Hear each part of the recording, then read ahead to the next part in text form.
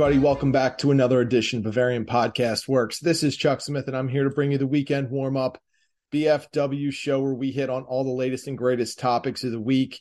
As always, I am glad to be back in the saddle bringing you this podcast. It's a lot of fun every week to sit here and discuss all the big news that's been going on. And of course, with Bayern Munich and recently with Germany, there is just a ton to talk about. So why don't we just get to it? And we'll skip all of the pleasantries. Let's jump right into something following our normal format of the 5 things that we learned this week.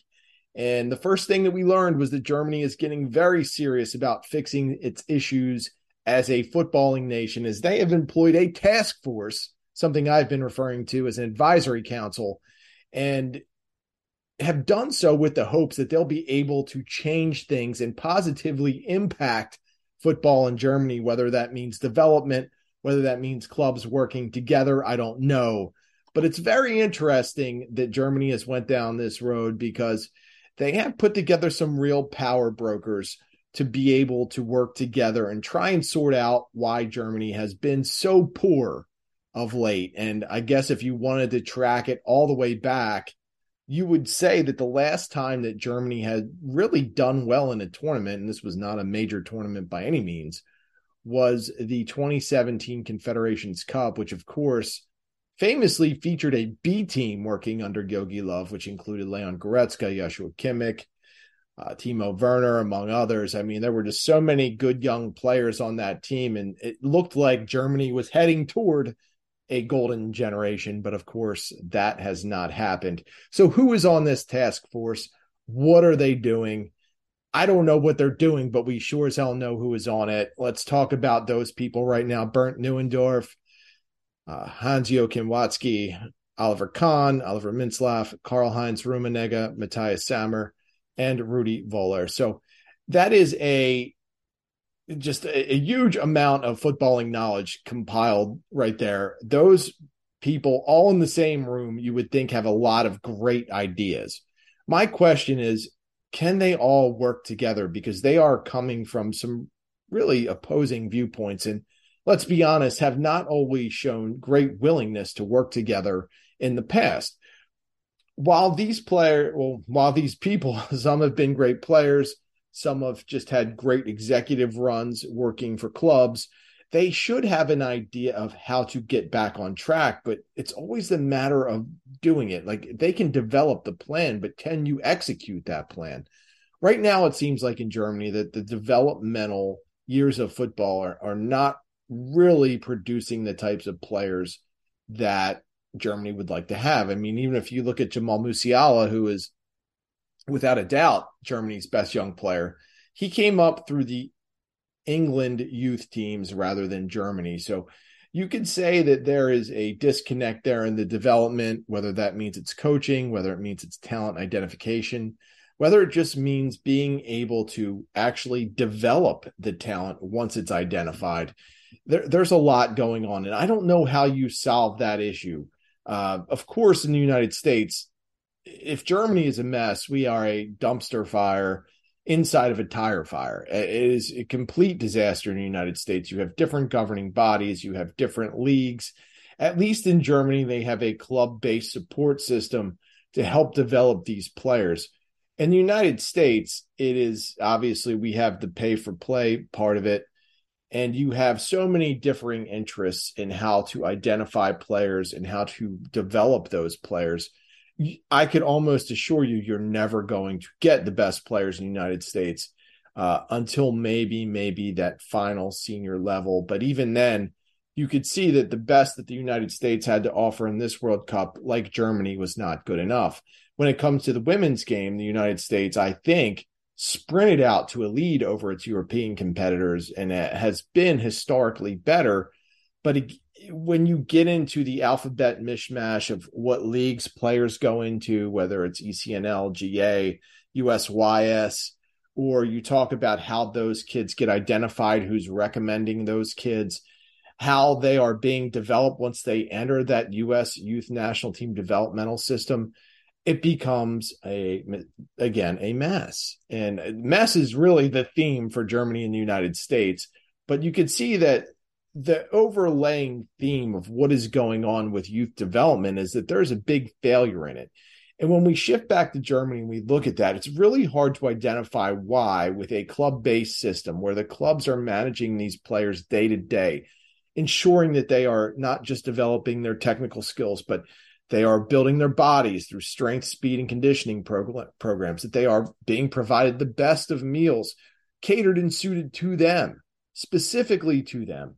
You would think that there would be a better result than what Germany is finding.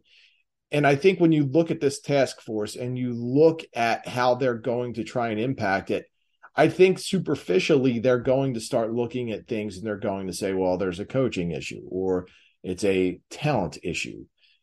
That's just too broad right now. I don't think there's a major problem with Hansi Flick. I do think he was not at his best in the World Cup, and I do think that his decision-making probably played a key role in why Germany flamed out so quickly. But a lot of this, I do feel as though, was put on talent identification, how those younger players were developed. And I'm not sure that they actually put together the best possible German team heading into the World Cup. I do think Flick got caught up in looking at how he can look toward the future and include some younger players who really could not offer much at this point to the German team. And I do think that also hurt them because they limited their usable pool of players by including kids who probably weren't ready. And I guess because they weren't ready, that's why this task force was created. I don't know how this is going to play out. I don't know what kind of decisions they're going to make. I don't know if they're going to look at the technical development, the physical development, or the talent identification, or everything. There's just so much that Germany has seemingly off right now that this task force is going to need to really drill down and figure out what the primary issues are. But the failure at the World Cup, for as much as I'd like to say it's a talent development issue, it's really not if you want to look at this World Cup. I mean, this came down to a couple of things.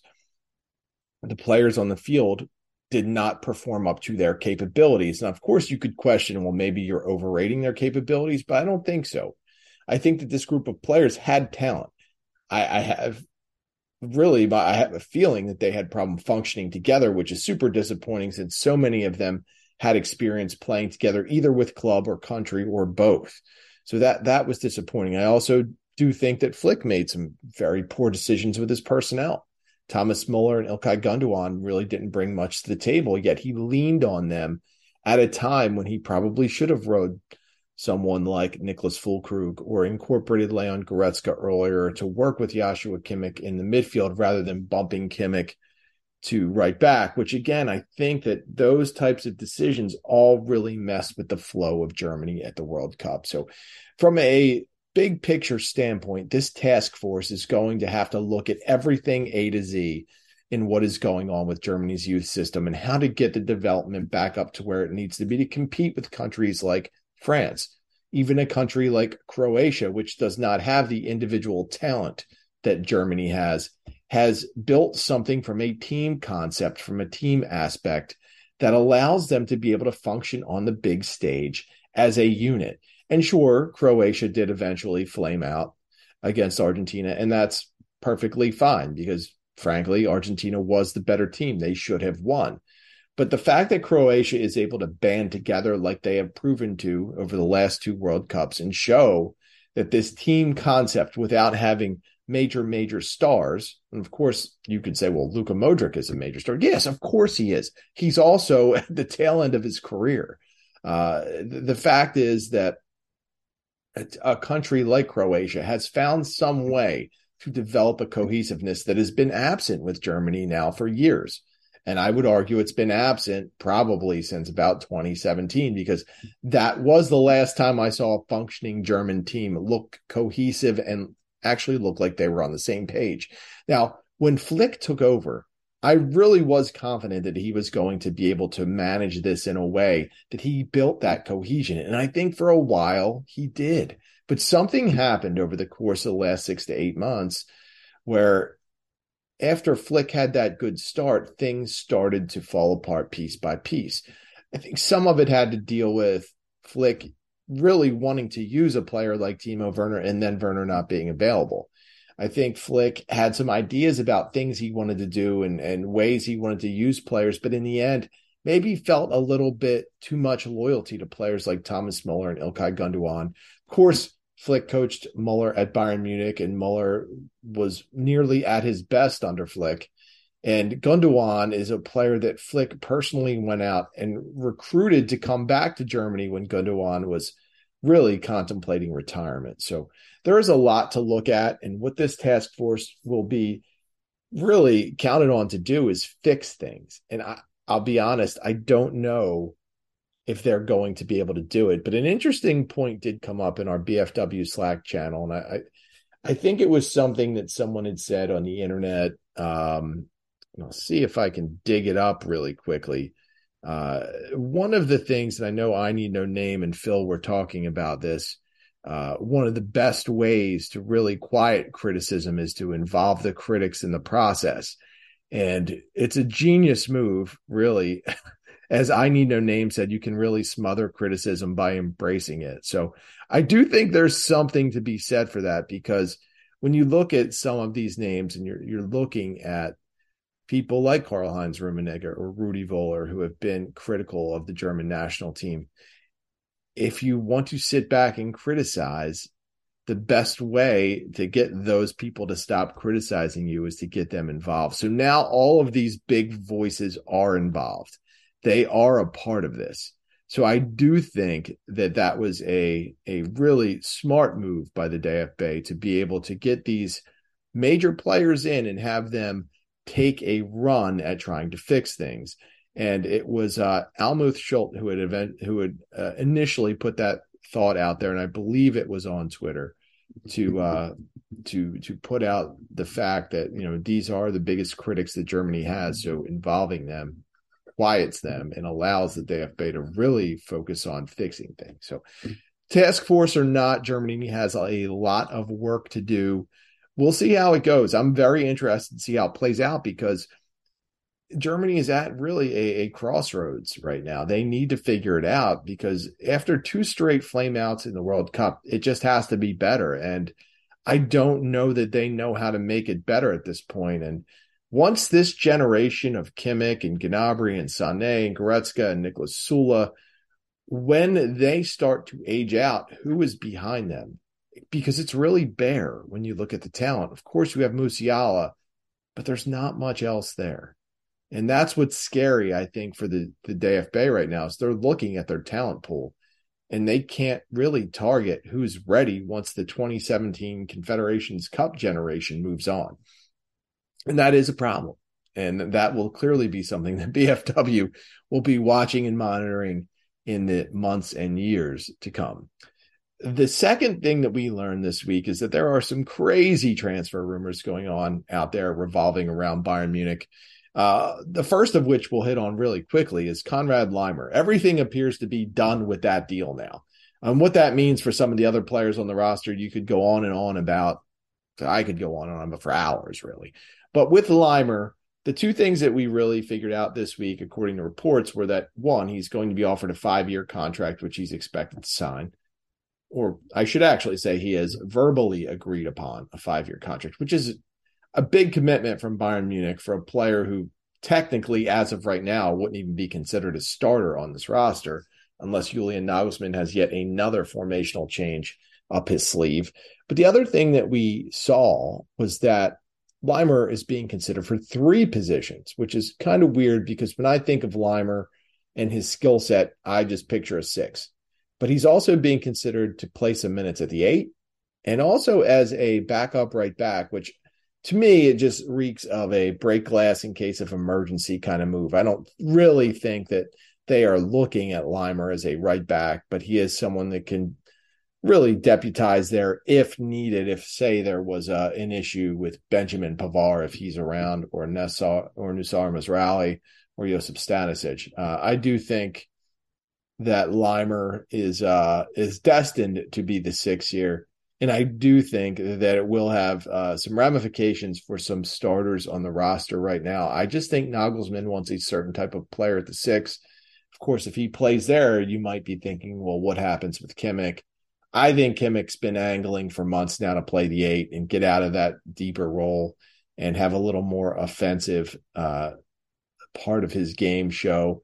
And I think that's what's going to happen. So again, your immediate thoughts then, well, what happens to Leon Goretzka? We could go on for days about what's probably going to happen to Leon Goretzka, but I do think Leimer's being brought here for a reason, for a purpose, and I think that purpose is to be the starting 6 at Bayern Munich. One of the other rumors that we heard was that with Leimer's arrival, Marcel Sabitzer is pretty much gone. And that's unfortunate because Sabitzer's been really good this year. I think he was a player who got off to a bad start at Bayern Munich last season. I think the change from RB Leipzig to Bayern Munich really didn't suit him well initially. I think it was a lot to take.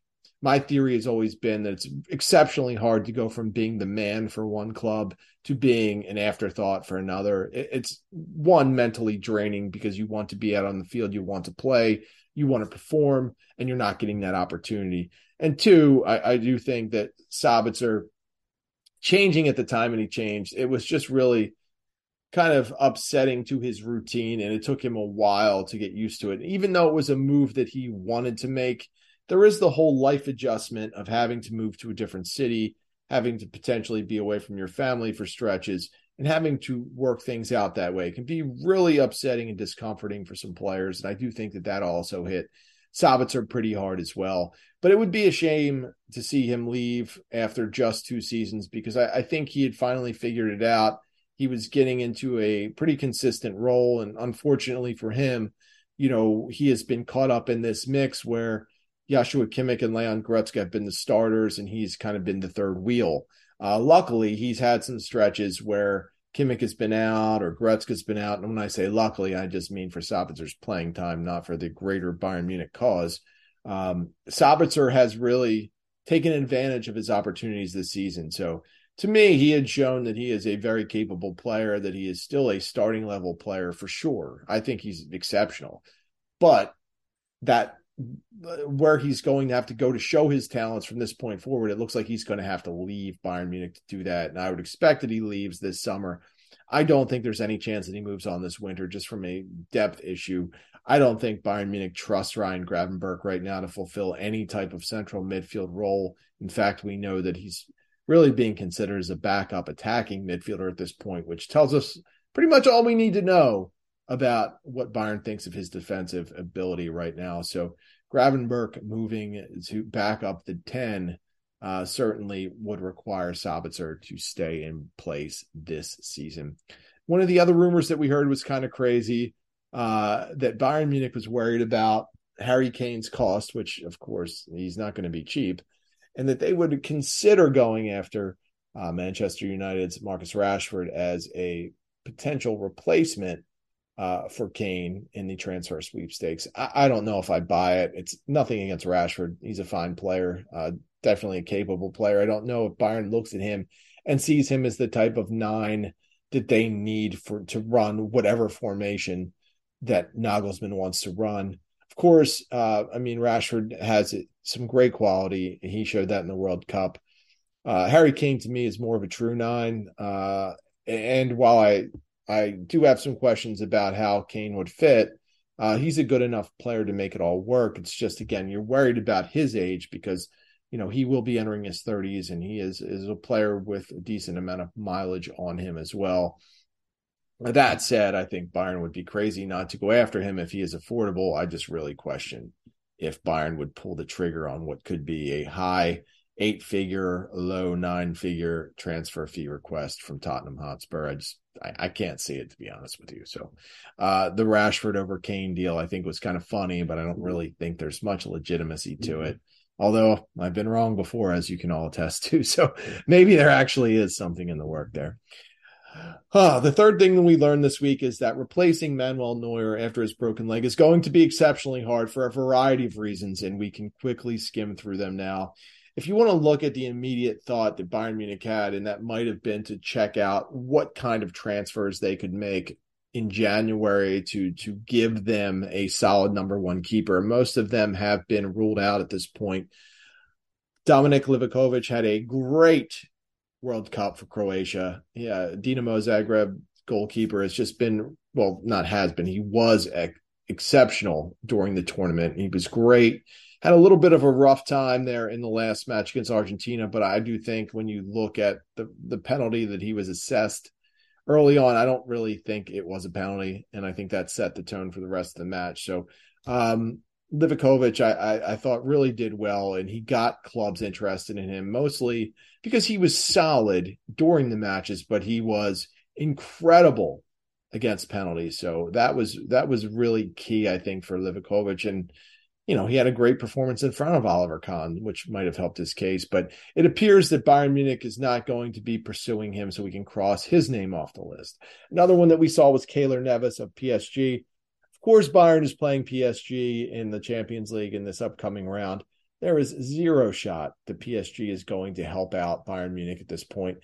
I think Bayern Munich, even if they offered PSG a ton of money for Navas, there was no shot. There's no way with what's at stake that PSG would risk that, especially because Navas might have a little bit of an edge inside of him about PSG since he has been replaced.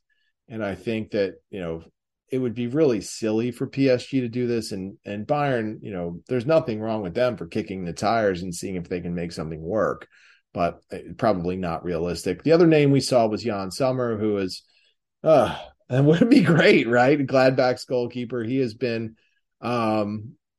really a thorn in the side of Bayern Munich for seasons now. And he's been great. He's still a very strong goalkeeper. We've actually seen him linked to moves to Manchester United to be a backup, which seems crazy to me. Sommer is too good for that. But I don't think Gladbach is going to be giving him up anytime soon, especially to Bayern Munich. This Bayern team could be susceptible to lose the Bundesliga without Manuel Neuer, without Luka Hernandez. Before the break, they looked great. But if you take those two players out of the mix, it certainly is going to have an effect. I don't think Jan Sommer will be making that move to Bayern Munich, although it would be pretty good, right?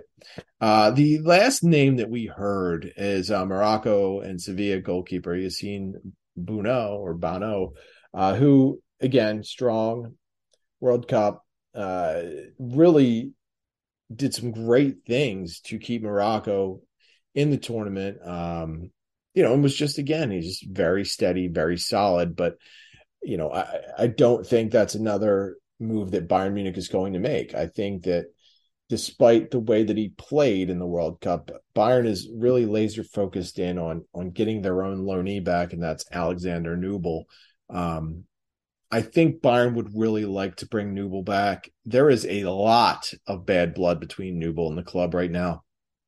Something has clearly went on with Nubel, his interactions with Neuer, his interactions with goalkeeper coach Tony Tapalovic, who seems to be that seems to be one of the major issues there, is this whole trifecta of Nubel, Tapalovic, and Neuer. There's something going on that did not sync well with Nubel, and he seems to be very resentful of working with Bayern Munich's goalkeeper coach, and also just even being around the team if Neuer's around. So it's very odd. Something tells me there's a big backstory to this that none of us know about. I don't think that Nubel is just really trying to put the brakes on this move because he's, posturing for some kind of guarantee about a starting role in the future or something like that. I think there's some legitimate issue or legitimate beef there. And the fact is, it might be so important to Nubel that he might not agree to come back. And if he doesn't do that, what Bayern would be left with is looking at Sven Ulreich. And listen, Sven Ulreich is a very good goalkeeper. He is the perfect player to back up Manuel Neuer when Neuer is healthy. Problem is, over the course of starting and the longer that Ulreich plays, there could be some issues with his consistency. And again, that's why he's been a good quality backup keeper for the majority of his career, because he is that good at stepping in and filling in and being able to do things on short notice. How he can maintain his consistency and focus while being the starter for the entire Rückrunde could be, well, it will be integral to what Bayern Munich can do in the Champions League, and if they can even go forward and win the Bundesliga or DFB Pokal. I'm a big fan of Ulreich. I think that he does a tremendous job. I do think that Bayern is right to at least be a little concerned about how he'll hold up in the coming months and weeks. He's also been banged up at times in his career. So, if you want to ride with Ulreich, you have to accept the fact that right now your backup is Johannes Schenk, who is a very young player, and who knows if he's ready for the type of bright lights that he would face if he gets called upon to play a Champions League match or a DFB Pokal match or even an important Bundesliga match. The goalkeeper situation for Bayern Munich is incredibly difficult to handicap right now, because you couldn't really call what's going to happen, because Nubel really is showing that he might not want to come back. The transfer targets don't really appear to be realistic at this point, or Bayern has already said they're not interested in some of them. It's going to be very difficult. And as I've talked about many times, Julian Nagelsmann is going to be facing a very big test in how he handles this.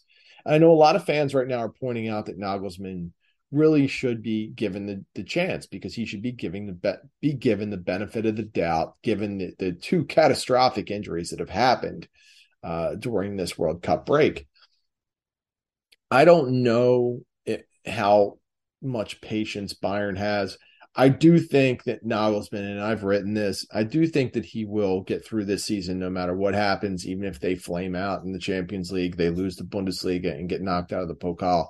I think he has bought himself one more year.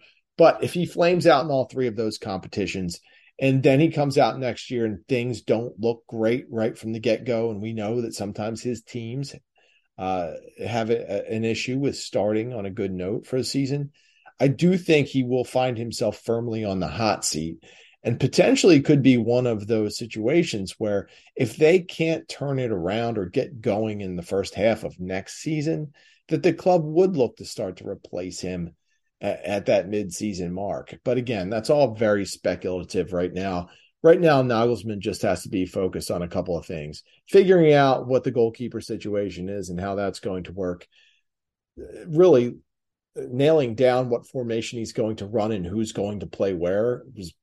With all of the attacking talent and midfield talent that Bayern Munich has at its disposal, there are still going to be a lot of unhappy people, especially if those stories we saw about which players are playing where, how that all pans out, because I can assure you there are going to be some very high maintenance, big ego players who are not going to be happy with being a designated backup. And, you could probably throw Thomas Muller in that mix, because he now is going to have to try and transition to being a striker, a role that he's probably not suited for at this point in his career.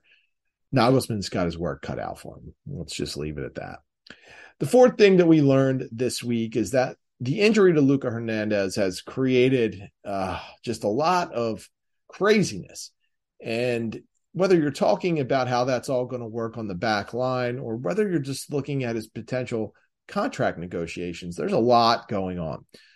One of the stories we saw this week is that Bayern Munich is considering offering Hernandez a proposal that includes injury clauses that we can assume would either knock down his salary or void years or something like that if Hernandez has major injuries.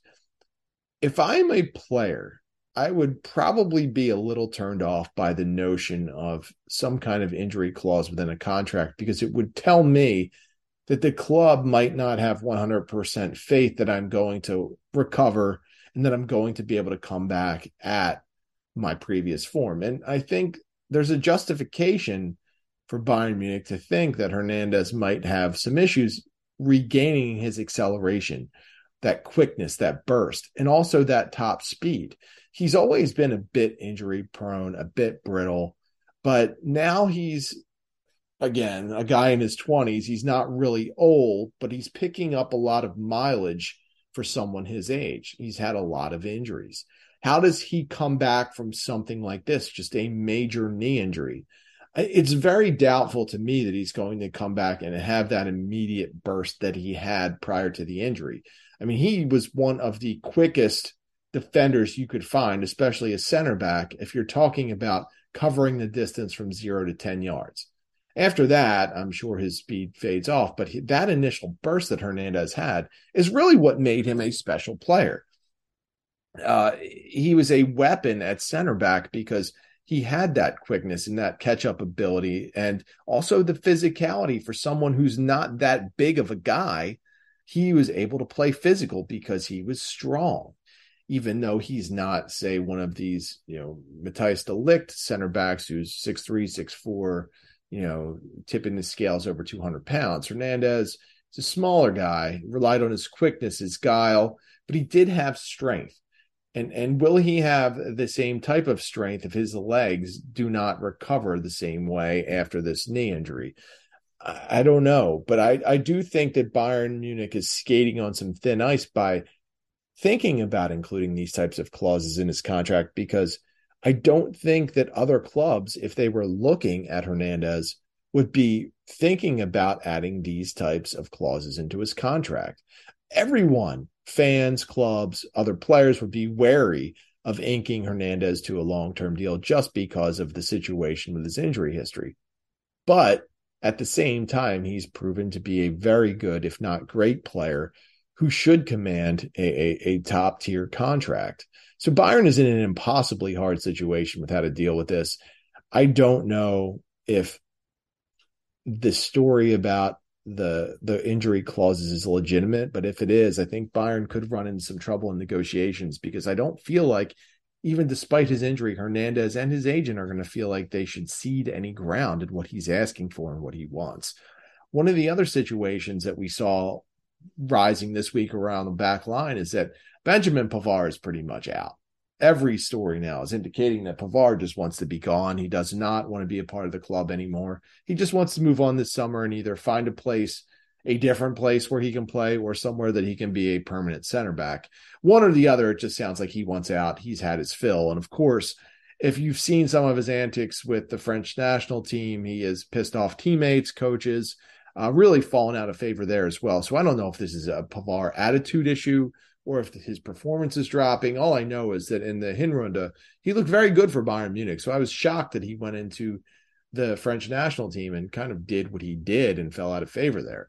The interesting part of this story is that the Bayern Munich coaches don't want Pavard to leave because, one, he's very versatile. He's a very good right back, a starting caliber right back. And he's been that way. I mean, he's been a starter for how long now at Bayern Munich there? But he's also a very good center back. I mean, it just amazes me that at this point, Pavard is going through some of the things that he's going through, and it seems all self-inflicted and attitude-based, really. Some coaches seem to love Pavard. Others, like Didier Deschamps, has not. He is right now not a big fan of Benjamin Pavard. But there are assistant coaches on the French national team who are sticking up for Pavard. Of course, we're seeing this story about Bayern Munich's coaches really wanting to retain him. It just doesn't look like it's possible.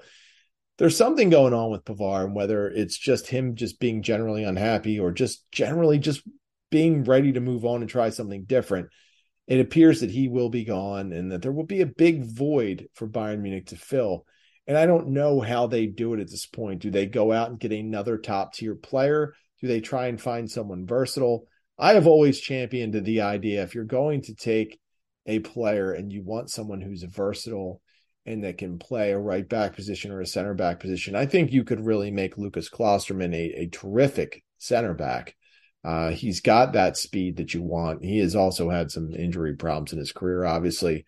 I don't think he's available, but to me, if you were going to go out and experiment with changing someone's position and trying to get someone who has the physical tool set to play center back and the ability to jump out and play right back, I would personally go out and get Klosterman, because I feel like he would be a great fit for that role, and maybe not someone who would need to start every game, but someone who you could work in a rotation at center back and at right back. But I guess that's all forward thinking at this point, because Pavard has not officially left yet, but it does appear that his days playing for Bayern Munich are numbered. So we'll be following that one. I mean, this is really going to kick off after the World Cup ends. I think we're going to see a lot of transfer news, a lot of player negotiation stuff. I think that's all going to start to come public. Bayern Munich cannot afford to let a player like Pavard walk away for free. So I don't anticipate that they will be housing him next season just allowing him to enter his walk year of a contract, showing his talent and ability.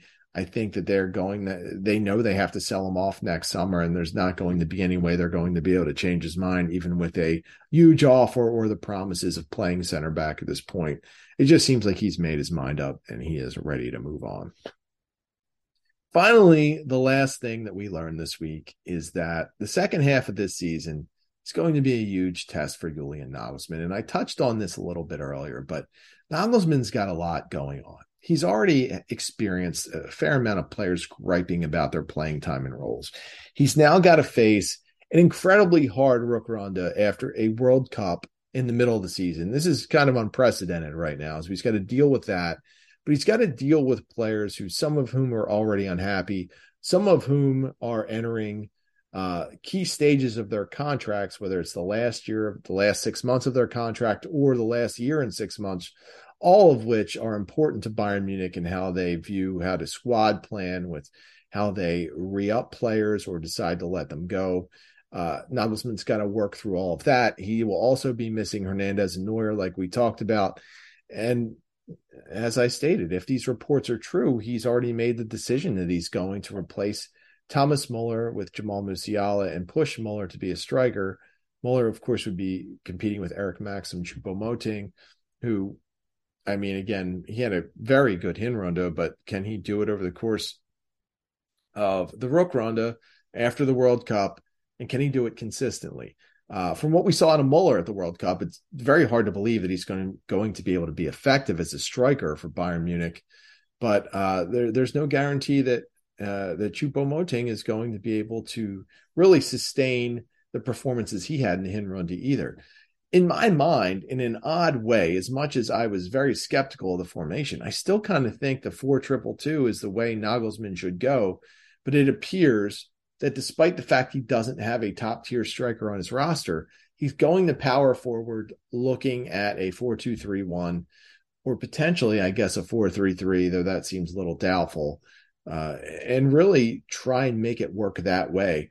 I wouldn't be so quick to dismiss that 4-2-2 because I feel like with this roster, you need to think outside the box. You need to try to do something different. And I think he was going down the right path. I just think he got together with his coaches, and after they saw some of Choupo-Moting's performances in the Hinrunde and what he was able to do acting as a striker, really powered by all of the great players around him, I think they got the idea that they could make this work. And I think they also think that Thomas Muller could fulfill the role that Choupo-Moting was doing. So it helps them build depth around certain positions. It gets all of the players working in a formation where they're comfortable and where they know how to operate. It probably allows him the flexibility to use three midfielders in Joshua Kimmich, Leon Goretzka, and Marcel Sabitzer and some sort of rotation to keep them fresh because, as stated, this is a World Cup season where the World Cup is happening dead in the middle of the club season, which we don't see. So it's all unprecedented, and it's all an opportunity for Nagelsmann to start to rewrite the book on how to manage something like this. I don't think this is going to be one of those Rückrundes where you can look at Joshua Kimmich and you can say, oh, go ahead, play every minute of every game because we know you're going to freak out if you don't. No, he's going to have to pull the string on Kimmich and get him out of the game. He's going to have to sometimes rely on his starting tandem of Marcel Sabitzer and Leon Goretzka. Probably going to have to see what Ryan Gravenberch can add as the 10. Can he really fulfill this role? Because when Gravenberch was brought in, I was under the impression he would be an 8, maybe a 6. But seeing him being moved to the 10 to play behind Jamal Musiala, someone who is younger than him, one, it can't be a great feeling for Gravenberch because that's a dead-end position if I've ever seen one. But two, we don't even know for sure if he's fully comfortable playing at the 10. And I know he's done some of that in the past, but it will be interesting to see if that affects how he plays and how he operates. And if it changes his mindset. Remember, he was one of the players griping about playing time. I hate to break it to you, but if you're behind Jamal Musiala, probably not going to play a whole hell of a lot. And given the other attackers that Bayern Munich has with Serge Gnabry, Leroy Sané, Kingsley Coman, Sadio Mane, Thomas Muller, you have other options to play the 10. So it's not like you're necessarily going to see Gravenberch always be the backup 10. You might have other players stepping up and fulfilling that role, because we've seen, obviously, Muller has been an all-time great at the position. We've seen Serge Gnabry play there. We've seen Sané play there. There are other possibilities. And I'm not so convinced that Nagelsmann is going to just lean on Gravenberch for that position. So Nagelsmann's going to have to man manage all of that, keep those guys happy in the attack and in the midfield. He's also got to figure out a way to draw more out of Matthijs de Ligt, because now de Ligt went from being a rotational center back who could ease his way into the season, improve his fitness, improve himself, and get back on that star track that he was on. He went from being that in that role to now being an integral figure because Luca Hernandez is gone. So de Ligt is going to have to now be a counted upon starter with Dayot Upamecano and potentially Benjamin Pavard, depending on what Pavard does and what the club does with him. To me, this is a very troublesome area for Nagelsmann, because I was a big champion of the de Ligt move. I think that he still has this tremendous potential. He's got the physical tool set to be the kind of player you want to be a center back. He's a team leader. He checks all the boxes. His performances haven't been excellent like you thought they would. They've been good, but he's also made some horrendous mistakes, just like Upamecano has. And to me, while Hernandez might not be as physically dominant as de Ligt or Upamecano, Hernandez was the best defender that the team had at center back in the first half of the season. So how Nagelsmann works with that situation, how he gets the best out of de Ligt, how he gets consistency out of Upamecano, which has not always been there, how he gets Alphonso Davies to commit to defending, which is something that he did not do consistently himself in the first half. What Nagelsmann decides to do with Pavard and Noussair Mazraoui at the right back position. If Pavard is not coming back, is he ready to roll with Mazraoui full time? And is Mazraoui going to be good enough defensively to be able to establish himself as a full-time permanent starting member of the squad? I don't know at this point. And Nagelsmann, to his credit, might have all of this figured out. He might know exactly what he's going to do. But I'm not quite sure it's all going to work out. And I think this is going to be a huge test for him. I think he's got a lot of work ahead of him. He and his coaching staff are going to have to figure a lot of things out. And I don't think all of their experiments are going to work. I do think they're going to hit some troubled times. The Champions League looks very doubtful at this point. The DFB Pokal, given the one and done nature of it, could absolutely be an issue.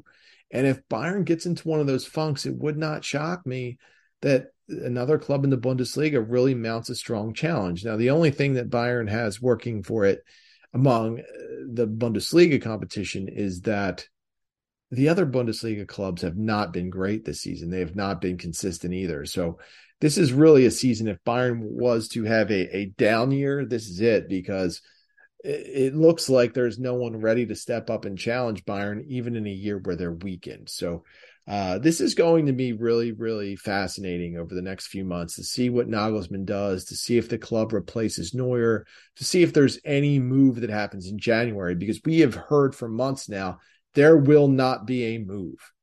But that was before Neuer went down. That was before Hernandez went down. This is before Nagelsmann really committed to playing with a system that has a striker. Is it possible they will look for someone to fill that void, either via a loan or a permanent transfer, as a true number one striker? These are all things that are going to have to be decided between the coaching staff and the front office. And either way, Nagelsmann is going to have to deal with the fallout. So for him, this is about as key a juncture as he's going to have in his coaching career. I don't think there will be any immediate fallout from it if he fails. I don't think he's going to get fired this season. But I do think that if he is not successful, he will firmly put himself on that hot seat for next year. And if he can't get off to a good start next season, if he's got players griping, it all could snowball into something that really does not work out well for him by mid-season next year. So we will follow that. I am not super hopeful about how this second half will go. I do think Bayern could still win the Bundesliga. I think that the Pokal is doable. I don't think the Champions League is a realistic goal at this point. I would love to be wrong about that, but it just seems like there are a lot of issues right now that the team has to work through, and that personnel-wise, they're going to have a lot of trouble. One, just getting past PSG, but then two, looking at the rest of the field, I'm not sure how they would really match up at this stage with some of those other teams. So, Julian Nagelsmann, you have a lot of work ahead of you. So I hope your vacation in New York City has gone well, because you have quite a bit to do once you get back to Bavaria.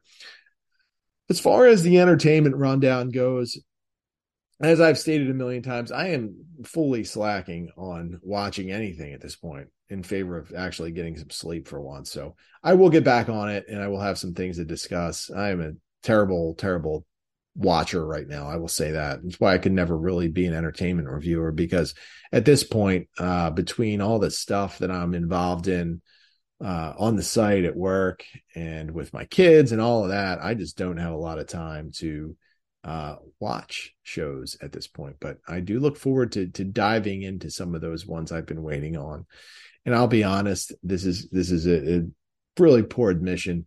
I really can't find my iPad either. Like, we had hid it, I think, from my younger daughter, because she was always just watching random stuff on Netflix. I think she watched Stranger Things maybe 2 times, maybe 2.5. And we were like, dude, we have to hide this iPad, because she's just becoming obsessed with watching this show. And now, whichever one of us hid that iPad, we can't find it. So, and I'll be honest, that's probably limited my viewing as well. So there's a good, honest admission for you on why my TV watching has been slacking. So I hope you appreciate that. If you're a parent, I'm sure you know the pain of kids with electronics. And while I do consider myself one of the old school people who really does limit my kids with that, it's tough if they're really into something and they're enjoying it. It's, and it's one of those things where sometimes as a parent, you have to make a tough call and tell them to cut it out. But then you do something stupid, like you or your wife hiding your iPad and no one can find it. And I'm sure it'll show up in 20 years somewhere. But anyway, that's all I got for this week. Thanks again for listening. I enjoy hooking up every week for this show. You can always get me at the Barrel Blog on Twitter. You can get the site at Bavarian FB Works. You can get our Tweetmeister, Tommy Adams, at TommyAdams71. You might want to check his Instagram account out, because he's also a serial poster there as well. And you can get I Need No Name, BFW INNN. He's always a pleasure to have on the site and on the podcast. I do think we have something special coming up next week that I'm working on for a special edition of the podcast. Hopefully that comes through and we can talk about that in the middle of next week. But thanks again for listening. Have a couple of beers on me this weekend. Enjoyed the World Cup finale, even though I think it's going to be insufferable between France and Argentina. But I know it's a big event every 4 years. And even though I'm kind of downplaying it, I'll be watching. I just encourage you all to have fun this weekend, enjoy things. We've got a couple of weeks until Bayern starts back up, but we will be here at BFW, either on the site or on the podcast, keeping you going, giving you all the news you need. Have a great weekend. We will see you next time.